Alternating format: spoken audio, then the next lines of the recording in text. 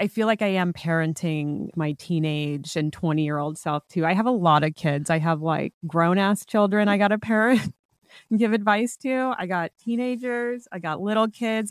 There's probably a baby in there that I have to Yeah. parent.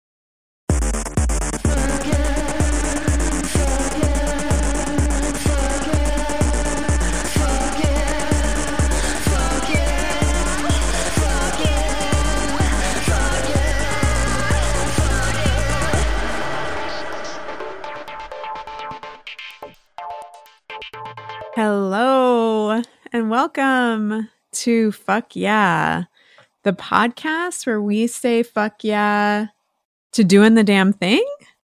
Is that kind of how we're feeling today? Yeah, I think so. We're just doing it. Also, I'm Sarah Tomchesson, and I am joined by my Co-conspirator. co-conspirator, Robin Jennings. Hello. Hi, Robin.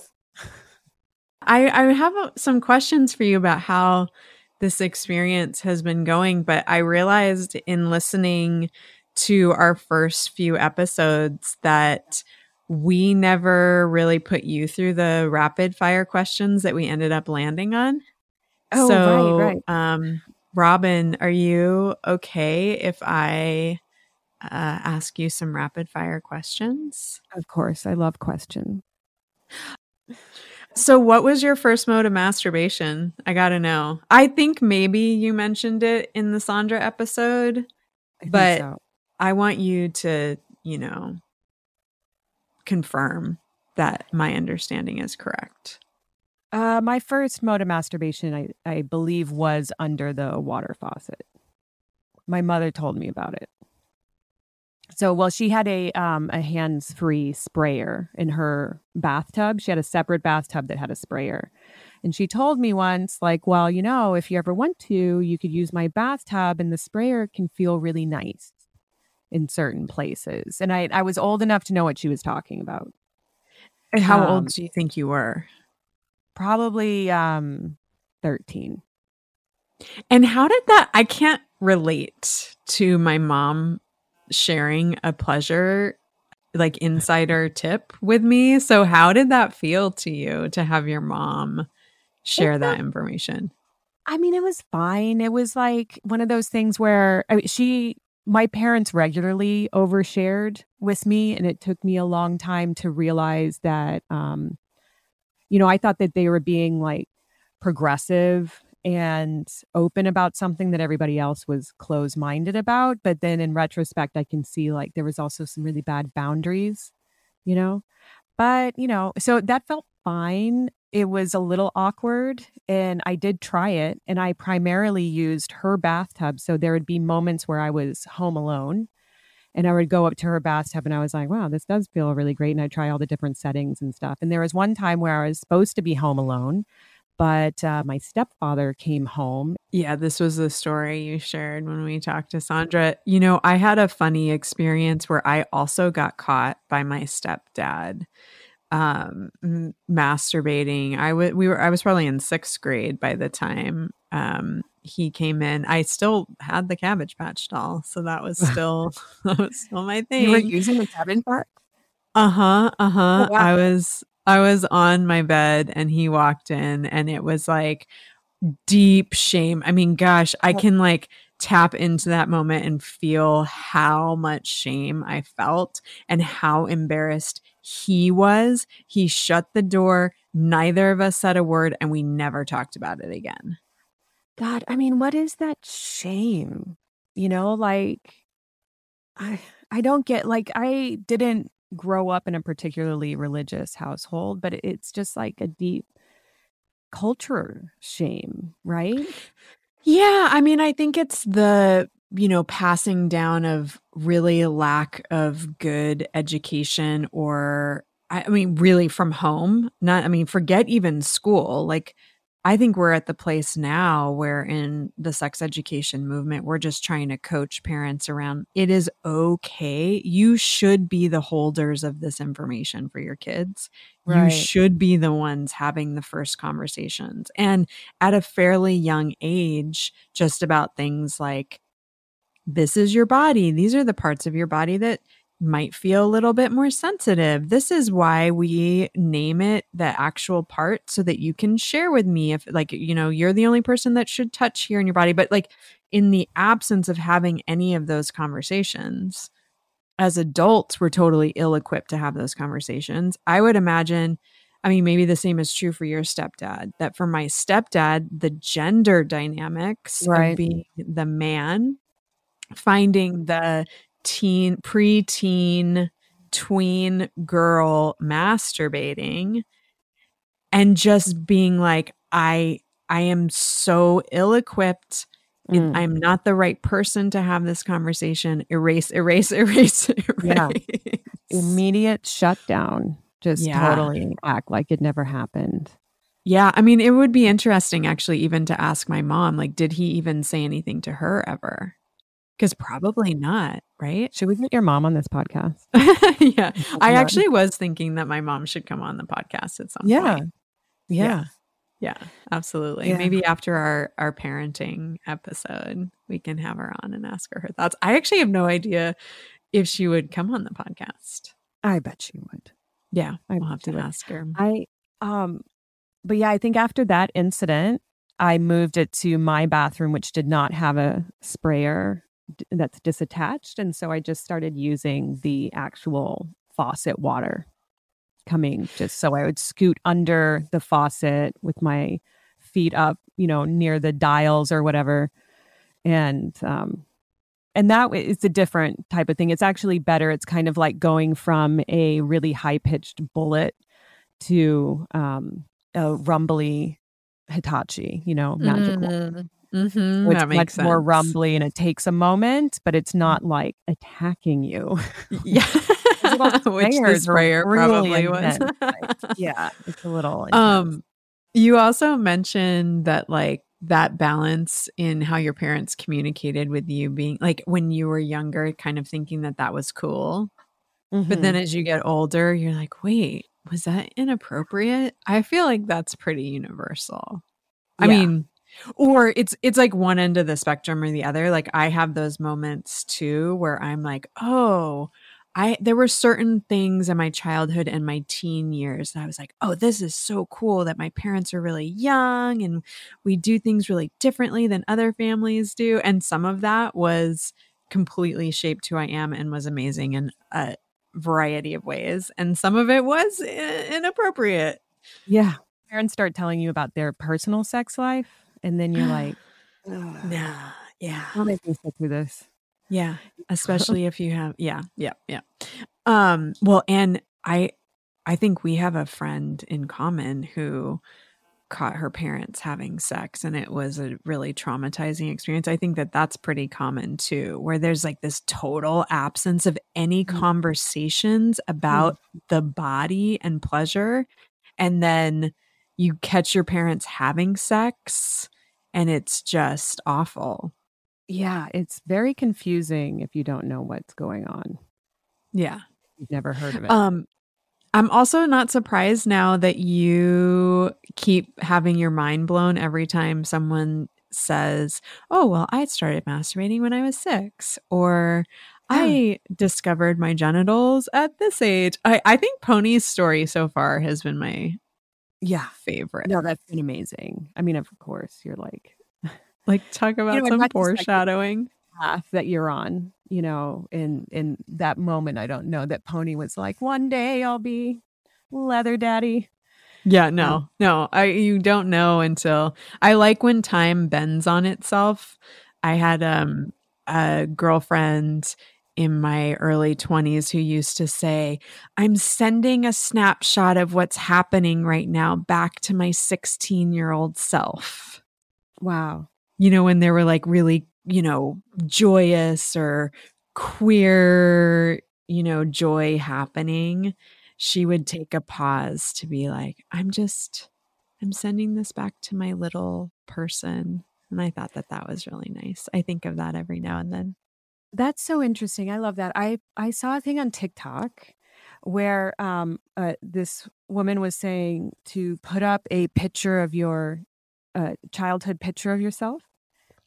so that when you are beating yourself up and using poor self-talk, or Mm. you're having a really rough situation, or you're going through your healing process and you're having to, say some uncomfortable truths or whatever, to look at that picture of that child and to, parent your inner child, to know that this is the soft little being that you're doing all of this work for.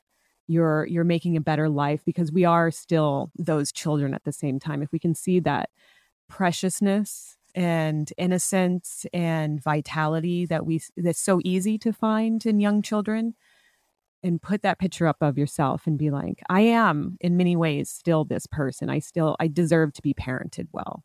But now I Oh, get to do it. Yeah. My that's therapist said last so week, sweet. she said last week, she's like, congratulations, at the end of our session. She's like, congratulations, you're the parent to a 6-year-old little girl now, who is me. And then I Oh. get to reparent myself and give her the kind of attention that she deserved to have, but didn't get.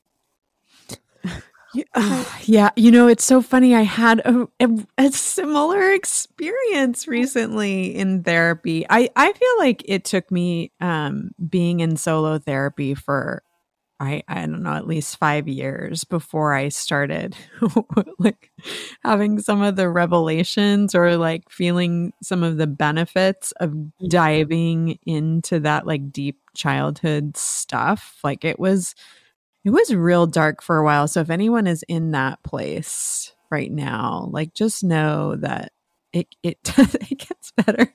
Like you Right. have moments that are really nice. But I came across, actually I didn't come across it. My ex-wife found an envelope of photos that had fallen behind the dresser and Oh gave boy. it to me. And I'm so thankful that she did. And it was a couple photos of my stepdad, my mom and I from when I was young, my stepdad has passed. My uncle who has passed, there was a handful of, I'm like, "Oh, this must have been from an altar or something." Your gay uncle? My gay uncle, yeah. Yeah, he has a very sad story. He really died very prematurely. Actually, everyone who's died in my life has died fairly young. Mm. It's weird. But there was in there a photo of me from probably age 5, and I have all these we must have been gardening, because I have all these flowers in my arms getting ready to go into the ground, which I Mm. don't have memories of gardening as a young. I garden a lot now, but I don't have Mm. memories of that. Yeah, it's And such a big part of your life now. yeah, it's a huge part of my life. And I come to find out it's been a huge part of everyone in my like family lines. I mean, my Mm. great grandparents had a little like what would be considered an urban farm now. But so we must have been gardening, and I'm so happy. And I realized that this photo is from before, like before times, before things got more complicated in my Right. childhood. So the stuff that has been a lot of the stuff that I've been working through in therapy for so long happened after that point. And now I have this photo that actually is like this portal into a time of like true innocence and happiness, that I felt like I could tap into, like now kind of bypass some of that messy Mm. stuff and tap into a time that was less complicated and Right. like more of my true essence. And so I guess I would add on to that suggestion of like have that photo of yourself um as the touchstone for compassion, but also maybe like for me now I have something almost to strive towards. Yeah. Yes. Yeah. To Yeah. tap into that, to get back to that spot. Yes. Oh, Yeah. Okay. That was my one warm-up question. I have another yeah. one for you. Last photo on your phone. Oh, let me look. Let's see. See, I don't even remember. You're asking me these questions and it's like all new to me, even though I've asked them. Last photo. Oh, it's of candles. I sent them to you, Sarah, because we're gonna have a party that is witch themed. So, witch, bitch, goddess themed. All of the holy aspects of our feminine. Um, I don't know, Expression. expression. Thank you. Thank you. So we need candles, obviously. So I sent you pictures of candles I was going to purchase, and I did. I have them I at couldn't home. decide if you were in your happy place or if you were in my happy place walking around the candle emporium because I was like, I want to be there. It was so great. And let me tell you, getting there. So this is in North Hollywood. In this part of I have not been to this part of the valley in a long time, but it is like I would say they're like 6 to like 10 years ahead of us in the dystopian future. Where looking around, I was like, wow, you guys are ahead of the curve. It was disturbing. I was like, it felt like everything was either a boarded up store with graffiti or it was a front for like mobsters. Like or it was a strip club that I had no desire to go to from the exterior. It was like that kind of place. And then nestled in all of that is this wonderful candle warehouse. So, anyway, little gems all over Los Angeles, even if you have to Mad Max it to get there. um, first celebrity crush. Oh, right. Let's see. Well, I think the first one that I really fell hard for was Buster Keaton because I found silent movies via Benny and June. So, which is a movie from the 90s that I don't feel like many people know of, but it had Johnny Depp in it. And he was he was obsessed with silent movies and specifically Buster Keaton. And so then I looked into Buster Keaton and I just lost myself. And still to this day, if I see a picture, he's so sad. He looks so sad. He always has the same expression on his face. And they're doing like, I love the 20s so much. I mean, I know you know this, but it's like partly just the makeup, the men wearing makeup. It's like put that black lipstick on a man, make give him all the eyeshadow so he looks super sad. It's like really the beginning of my goth roots. Like I think you can point to, you know, Buster Keaton, maybe before that, like Aubrey Beardsley and all of these like kind of the beginnings of like the love of the dark and the sad. So Anyway, it was maybe less I want to be with you and more I want to be you. Sarah, stop it. I think I have always mixed those two things up because I would say at the same time I got a big crush on Kurt Cobain, and I made out with his posters and also dressed like him. There was no delineation for me. That's really, yeah, I think that's why I flag so hard, I think, is because I want to be and am attracted to the same thing. Mm-hmm. Yeah, that is interesting. I mean, I do have to say, I know you haven't seen it yet, but that does make me think of the new David Bowie documentary. I know, and why I feel like you really have to see it. And like, I want to talk about it on the pod, but Moon Age Daydream is so interesting. It's, I would say, not a true documentary in the sense that it is not exploring the totality of David Bowie. There are things that I felt I'm not a super fan, just I'm throwing that out there. But there were some aspects of his life that I kind of wanted to learn more about, but in the sense of it being a real exploration of his creative process, and that the director, editor, it's also just so clearly the like epitome of of him expressing his creative process, because the Mm. editing is incredible. Again, some of the arc of the story, I'm like, you needed another editor or somebody who wasn't as like deep in it, to come in and be, slash some things, or like, hey, you need a little bit more story here, or this escalator scene is how you've shown it 17 times. But that aside, I thought of you when I was I mean, actually, I thought of many of the really creative people that I respect while Mm. I was watching the film, because it's so rich in terms of its creative expression.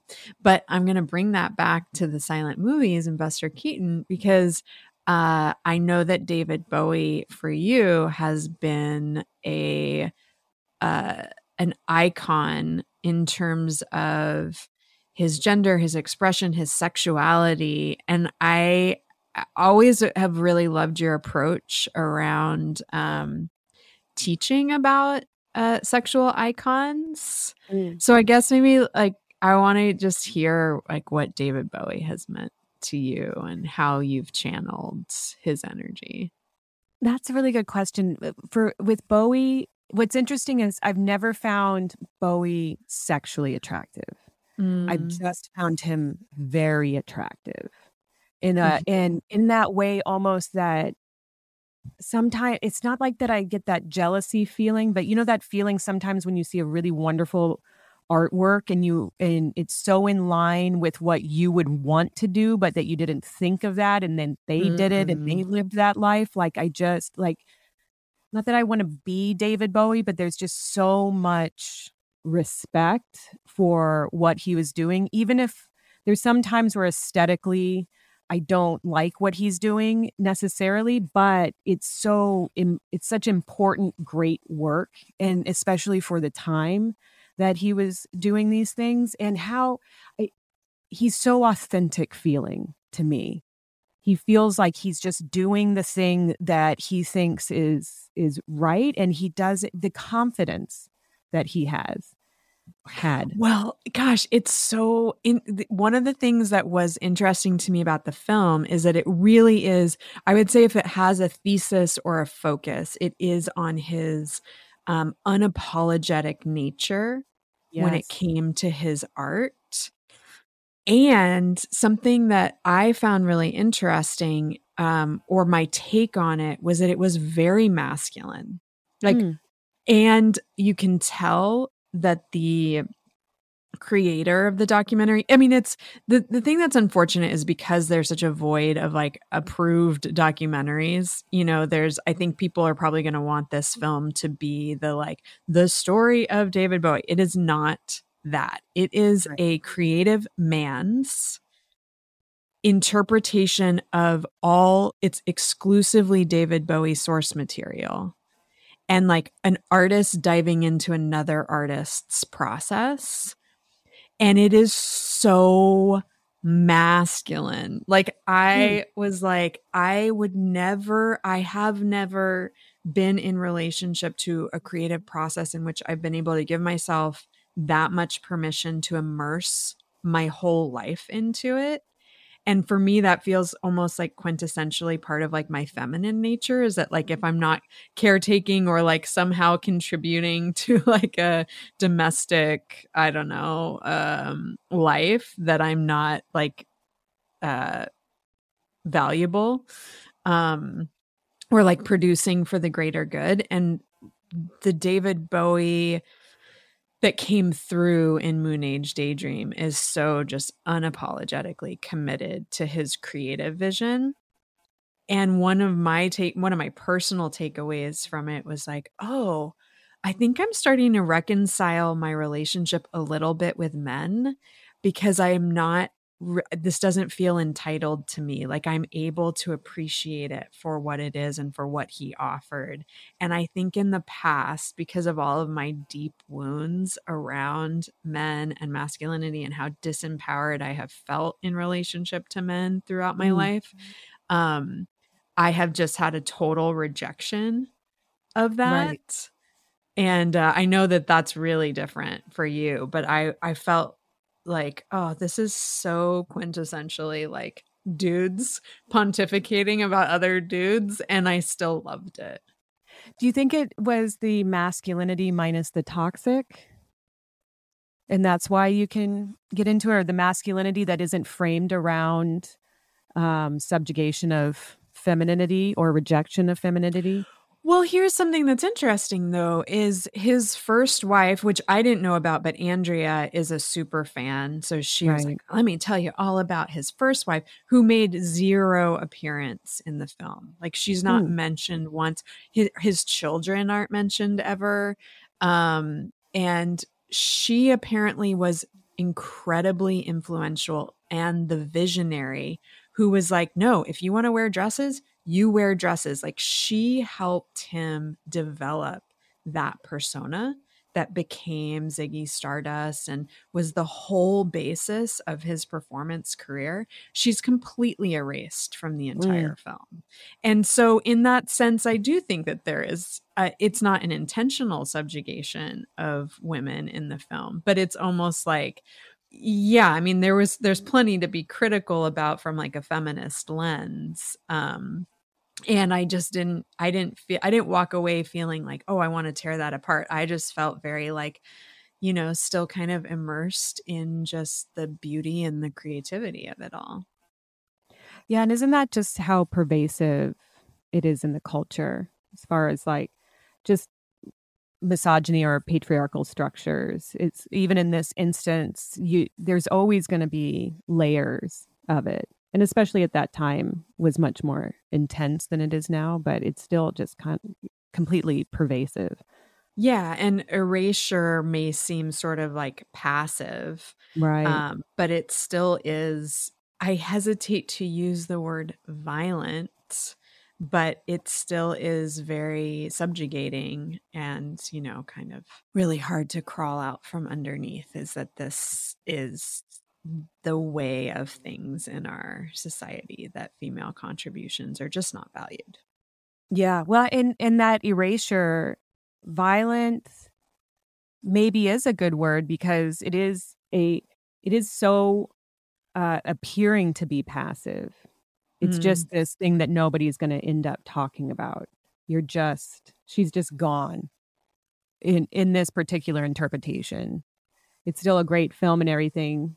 I want to see it, and we should do a whole episode on it. But Yes. the thing of erasing women, it's part of what growing up makes us think that women aren't as valuable because you don't see them participating and making these things.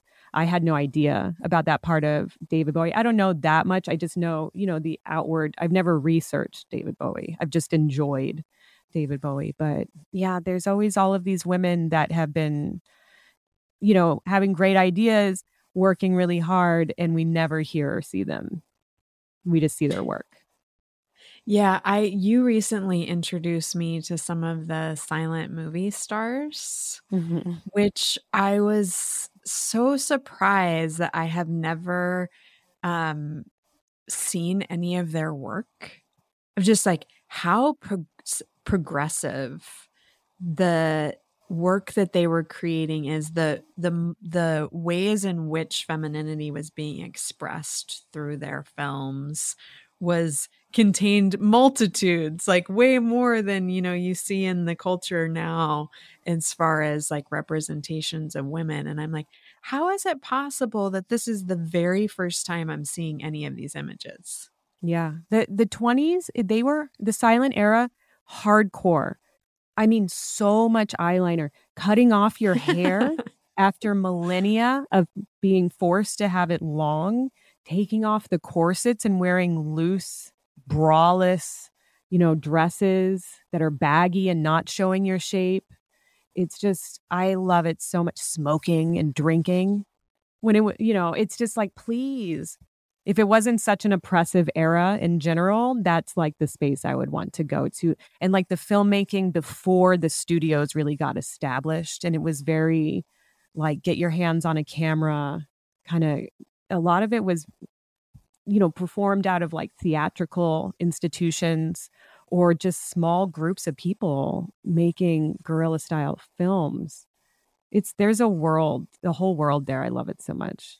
It really changed when talkies came along. It got much more corporate. In this fascist state that we're in, like, where are the pockets of the art? I don't know, what's the art that's giving you life these days?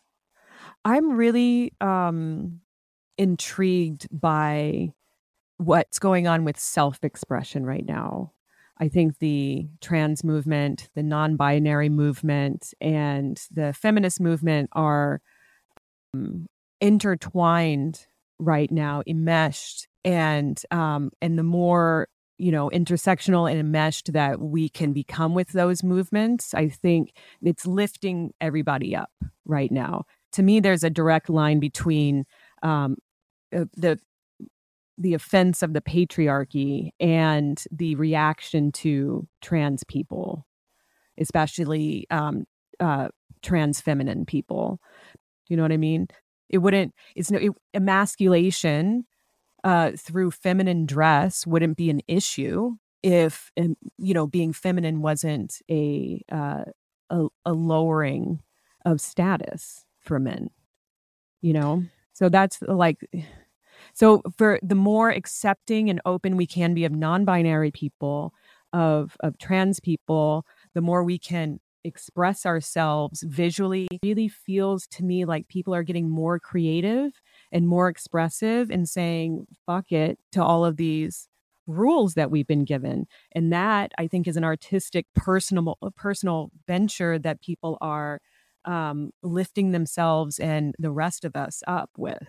I think it's like bold, like all of the rules that we've been given are such bullshit around our appearances. And I do think that there's like an artistic movement going on around The that. self as the canvas. Yes. Yeah. The patriarchy is stifling and we all are getting a little breathing room and just want more room.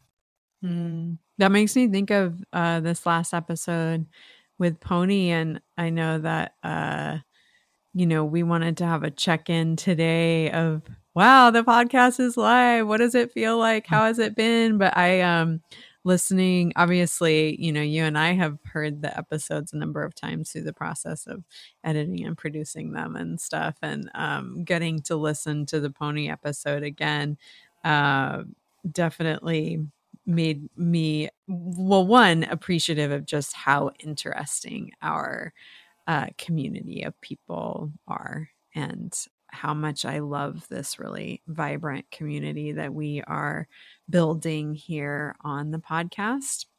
But I also then thought, I wonder how listeners responded to this episode and felt about we're going to be going in so many different directions. And I think that idea that kind of came out of that episode of the drive, the inner spirit that calls out to be seen and to live how you want to live, despite there being no kind of social conditioning or positive reinforcement around it, has always been my takeaway around having Pony in my life, and of that episode in particular. He's bold, to say the least.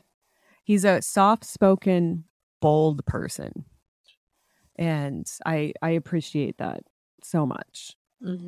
I feel inspired by Pony in a similar way to Bowie. There's just certain people that you're like, wow, you're doing yourself hard. I love it. The Dolly Parton quote that we have up in Ruby's room, because she's obsessed with Dolly Parton, is find yourself and then do it on purpose. It's something along those lines. I'm botching it, but I'm like, that is a way to live. Yeah, Dolly's one of those people as well. She's doing it how she wants to do it, and she's doing it hard. It's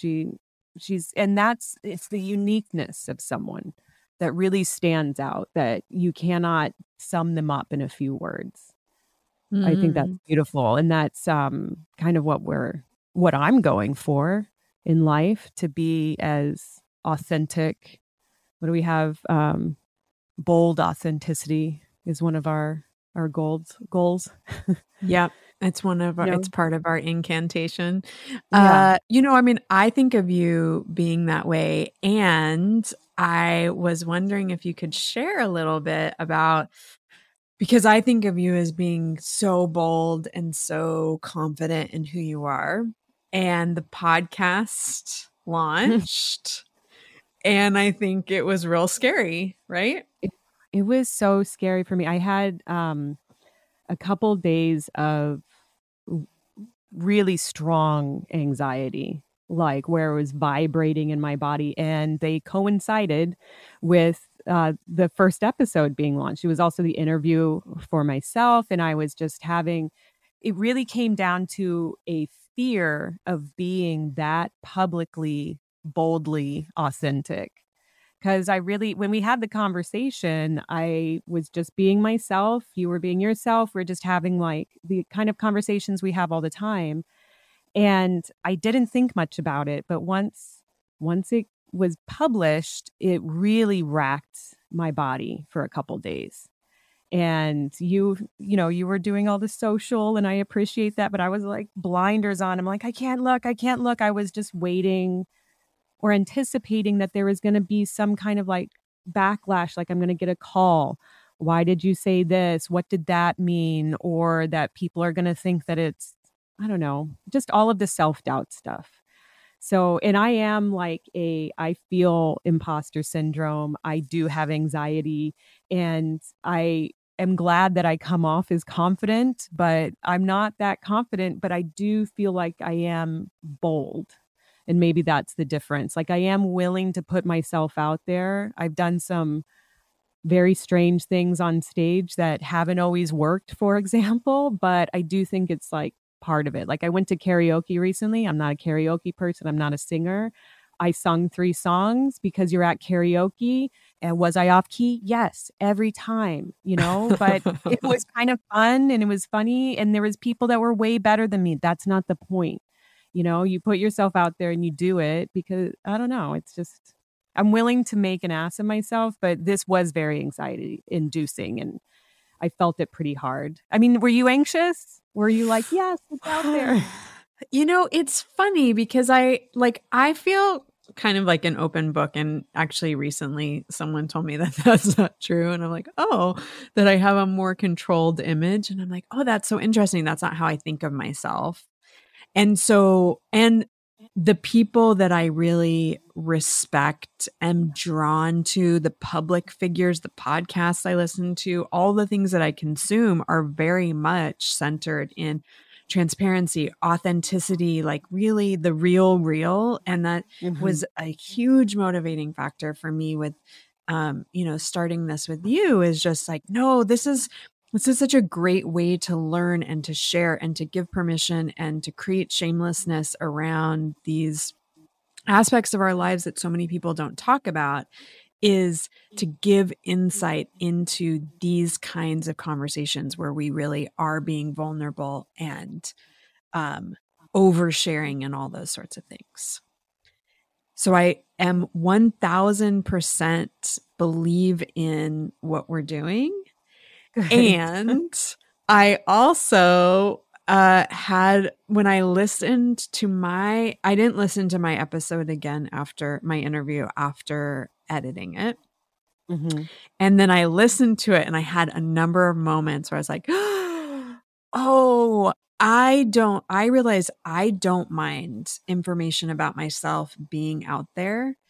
Right. And when I'm talking about Andrea or the people in my life, or particularly, I think like when we get into conversations about like parenting and the work that I've done around some of like my own trauma that I've experienced in my life, like I have concerns about how my loved ones are going to feel about that. When we're talking about our kids, I want to be really protective of Ruby and being intentional in terms of what I share.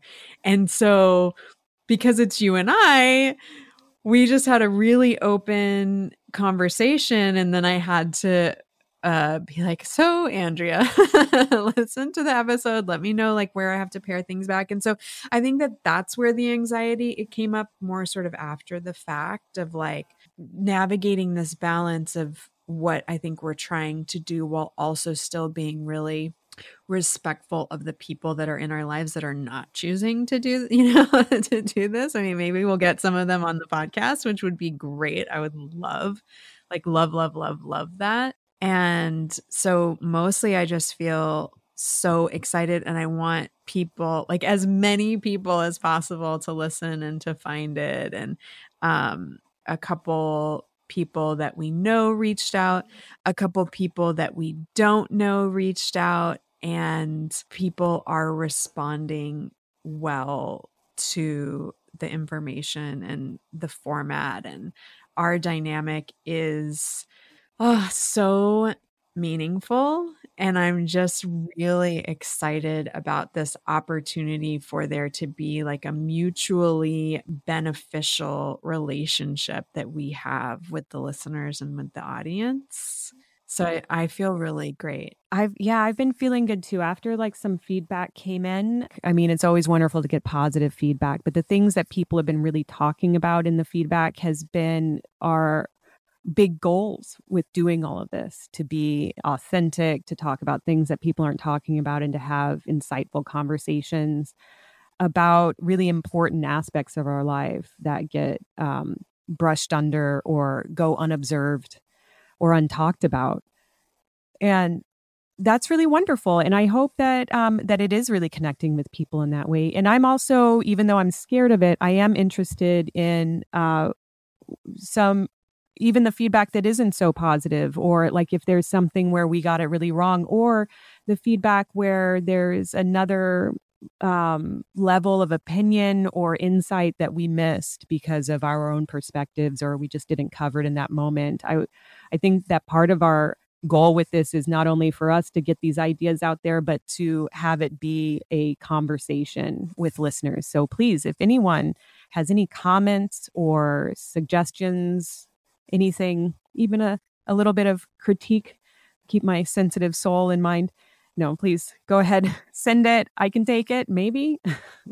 Yeah, I mean, I think if you're listening, and particularly if you're making it like deep into an episode where we're doing this kind of call out, then, I think we can assume that you're interested in being in dialogue with us. And in which case, like, I want that feedback too of how we can make this, like, who are the people we should be talking to? What conversation should we be having? What did we get wrong or miss, or, not cover with sensitive. I mean, hopefully we're going to always be approaching things with sensitivity, but I think that some of this for us, I guess, to speak for both of us, if that's okay, is like, there is an interest in growth through the conversations as well. So yeah, I'm just feeling very excited and really eager to be in more dialogue with folks who are listening. I realized that we didn't set up our email.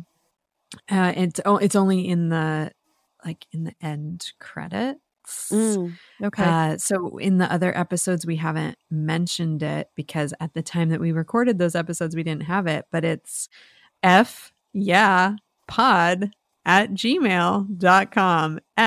FYEAH pod@gmail.com. So be in conversation with us. We want to hear what you think, and we want to be riffing, answering questions. I think particularly we're going to be getting into some more sex stuff as we go along. Sneaking in the education wherever we can. So if there's those kinds of segments you want us to cover, like, I want to hear from people. I want to be talking to you all. I mean, I want to be talking to you too, Robin, but Thanks. I'm glad that you started the podcast with me then. Yeah.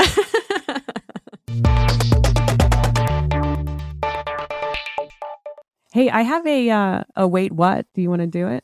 Yeah. All right. So, I got recently obsessed with TikTok. Yes. And I heard something on TikTok. Okay. That I had never heard before, and it kind of slapped me across the face when I realized what it was. So Do you know what a pick me girl is? At first, I thought the first time I heard it, I was like, pig me girl, but it's pick me. Like, pick me, pick me. You know what that is? No.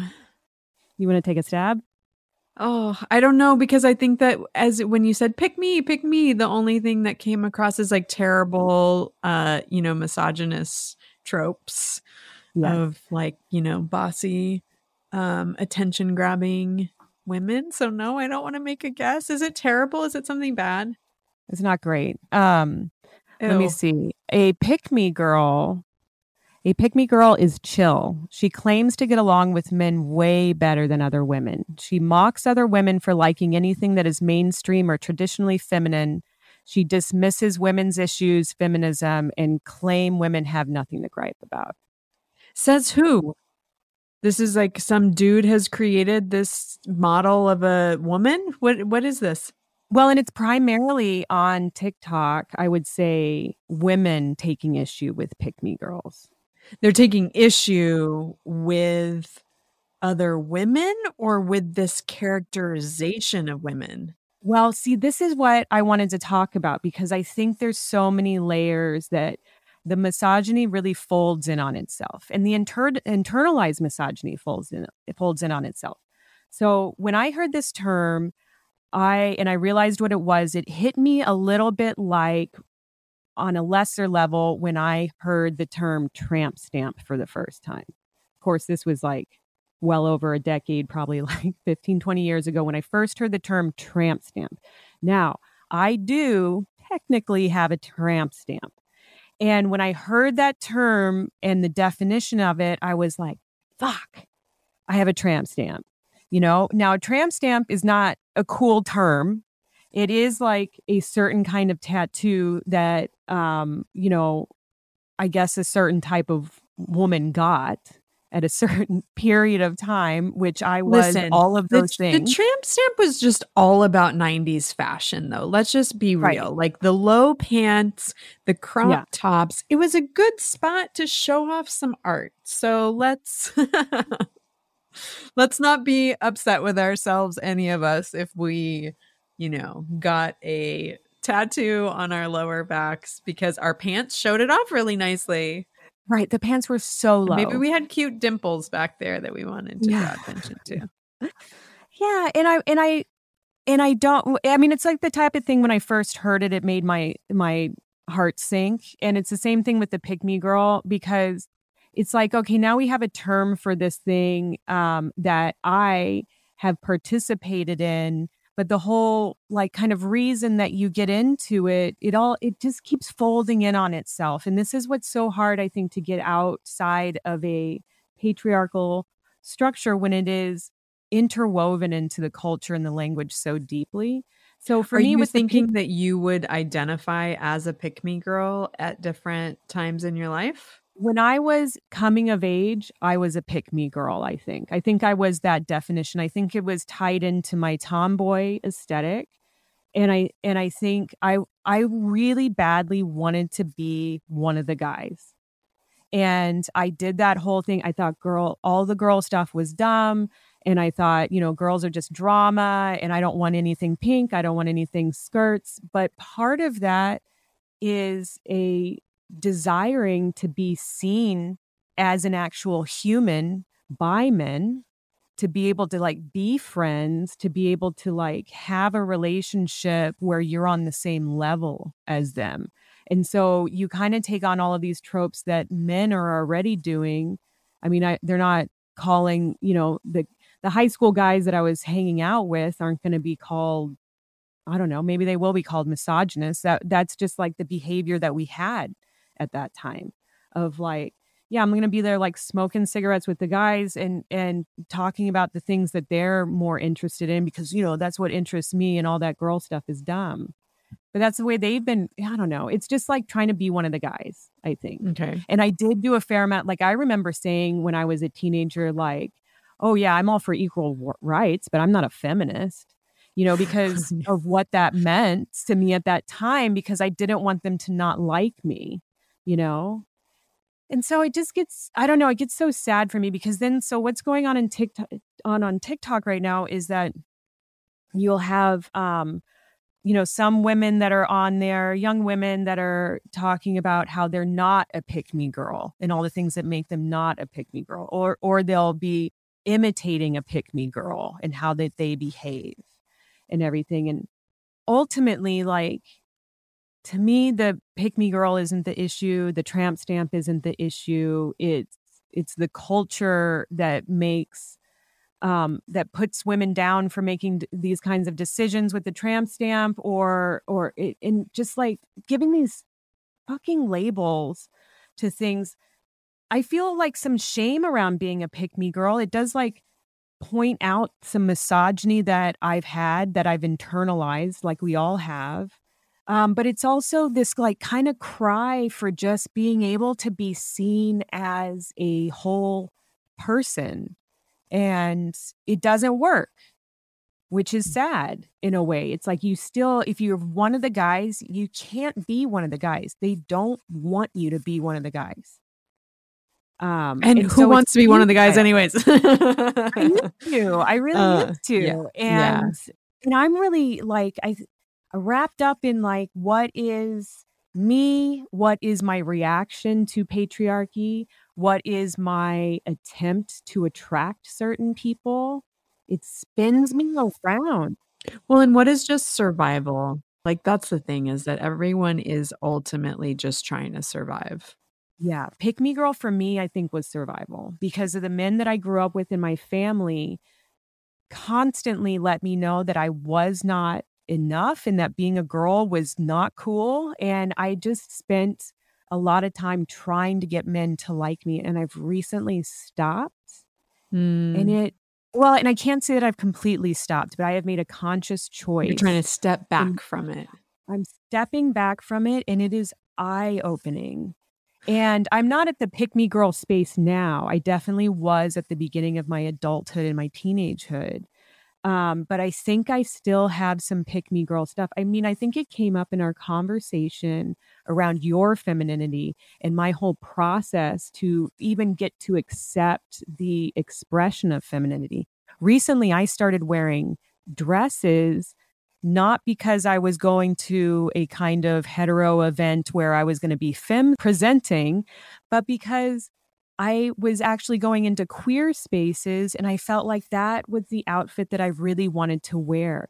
I used to not give myself permission to do that. So part of me, like letting go of this whole desire to attract men and to get their attention and to be accepted by them, I feel like I've let it go on a new level, and it's actually opening up femininity to me because I can access it in a way that isn't about whether or not I'm desirable in a way.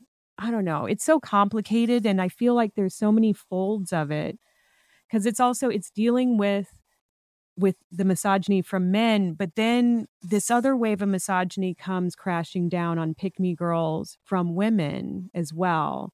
Hopefully that can help them realize that maybe they're having what they're doing is not genuine, but the desire to be a seen and whole person is still genuine. Yeah, I mean, the reality is that we are all navigating the patriarchy. It was the patriarchy after all. It's like everyone's navigating it in the best way that they can, and arguably it's not serving anybody. But I have a dumb question. Are pick me girls making videos on TikTok as like, is this a term that anyone is claiming for themselves, or is it simply a derogatory term that is speaking to this level of catering towards misogyny that is that is ultimately at the root of this kind of behavior of like shaming women for feminine attributes? I think it's ultimately the target is that patriarchal structure, but it is definitely being used to call out women that do it. It's not necessarily calling out the structure that creates women that do that. What we should be calling out is the men that will not have actual relationships with women where they view them as people. Yeah, so my understanding of what you're describing is that it is essentially this weird loop that's happening on TikTok where everyone's behavior is rooted in misogyny and each side is claiming to be above it or outside of it or No, that's right. I mean, it's like, and that's what gets so insidious about the patriarchy is that you can have someone that's really trying hard, but still harming themselves. And then to get called out by other people saying, "Hey, you're harming, you're doing this wrong," and that's like on another level of a misogynistic kind of behavior of kind of blaming the women for having this self-preservation behavior. I appreciate that you're giving that love and compassion back to your younger self. Thank you. I feel like I am parenting my teenage and 20-year-old self too. I have a lot of kids. I have like grown ass children I got to parent and give advice to. I got teenagers. I got little kids. There's probably a baby in there that I have to parent. Yeah, we're going to have to, instead of just having one photo up, we're going to have to start wallpapering with photos of ourselves to send compassion to from every age and stage of life. Can you imagine? They'd be like, wow, somebody come into your house. Wow, you're a narcissist. You have a lot of photos of yourself. I'm just trying to be kind to myself. I'm just reparenting. It's called reparenting. It's called parenting. Don't look at my children. Oh my goodness. Anywho, oh, you know what we forgot to do? Let's end it on a high note. Yeah, it got a little heavy. It got a little heavy. We like talked about the onion that is misogyny, the onion that is like therapy and healing and reparenting. So yeah, bring it home, Robin. How are we ending on a high note? Okay, I want to know, what's your fuck yeah this week? That's nice. Can I ask you yours too? Should we do a double fuck yeah? Yeah, I think we should both do a fuck yeah. So my fuck yeah right now, the podcast for sure is a big fuck yeah. Knowing that it's out there, that people are listening to it and getting something out of it, that is huge. That is giving me life. And I went to a wedding this past weekend and I really have not gone to many weddings. And I realized that I love weddings. Like I cried through like the whole thing. I just love people expressing their love in their own unique snowflake kind of ways. I love the ways in which like the people that love you also come together. Like it's such a wonderful ritual. And I spent a lot of my life really hating on the homogenization of like the white wedding, right? Like I feel like I have, I don't appreciate the like cultural institutions that kind of force us into these nuclear family dynamics. But I'm a big old sap. And Andrea and I got to get really dressed up. And I don't know the last time that we did that. And just to like, the way that our relationship has developed also, this is the first time we've really danced together. Like we've been together for 4 years and we have not hit a dance floor together. And she is a killer dancer. Oh my gosh. Like, oof. Like giving me butterflies. Like I was like, oh, I need to like rip these heels off and like really be able to dance with you. Like it was beautiful and sexy. I love we it. stayed at a farm, so we got to feed alpacas and chickens, and there were friendly peacocks there. Like what? Where it was. Did you touch one? Yeah. They Did came you peacock every morning and ate from my hand. What the fuck, Sarah? That sounds amazing. It was so magical. Did you touch an alpaca? I did. The alpacas are real cute. They're kind of stinky. but they are really, really Were they cute. soft? Yeah, I find wool to be kind of itchy, and it sort of feels like, but like, yes, they're so lovely and fluffy, and they have little like, because they were sheared. I'm assuming they use the alpaca fur, the alpaca fur on this farm. It's called Morning Song Farm. It's outside of Temecula, California, and it was so lovely. But they had, because they were sheared, they had like little fur pants. Like they looked like Muppets. Yes. Like leg warmers? No, it didn't cover that. Like their whole midsections were sheared, but then they had these like floofy pants. That sounds great. Yeah. I love a ritual. I love an expression of love in front of your loved ones. I mean, that's when you're really keying into the best that weddings have to offer.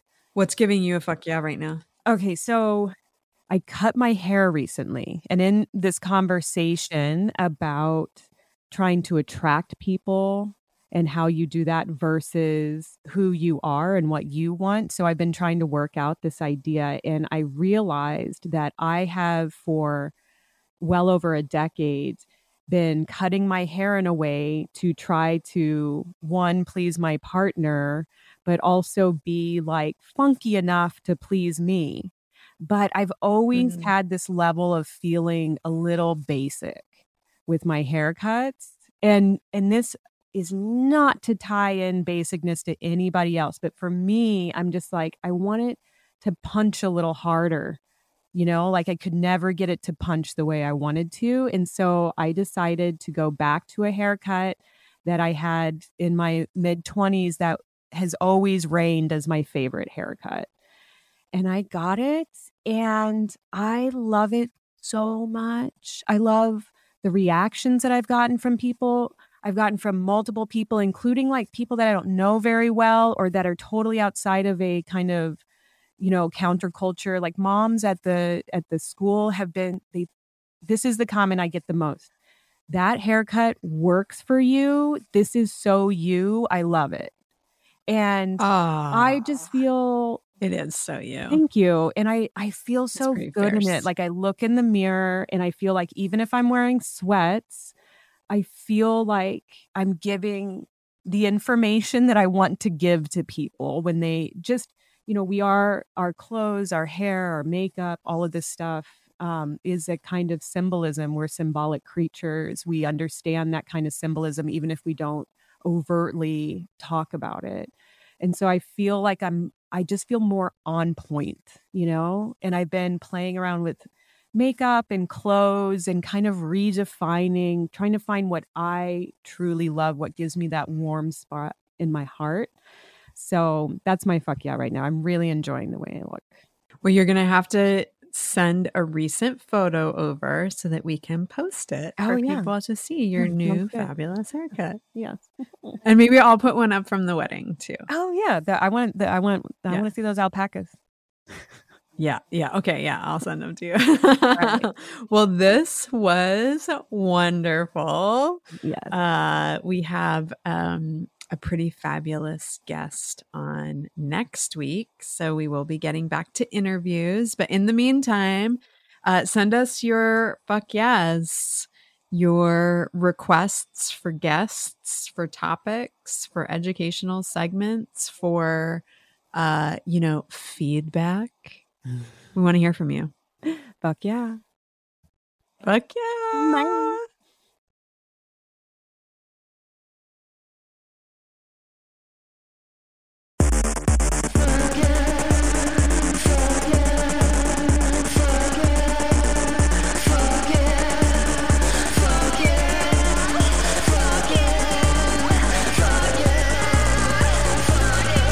Knocking them out of the park. Fuck Yeah podcast is produced and hosted by me, Sarah Tom Chesson, and Robin Jennings.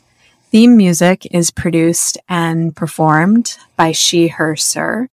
You can find out more about what we're up to at fuckyeahpod.com or reach out directly at fyeahpod@gmail.com. If you're enjoying the pod, give us a hand. Rate, review, subscribe. wherever you listen, and make sure to share it with a few friends. Thanks so much for tuning in.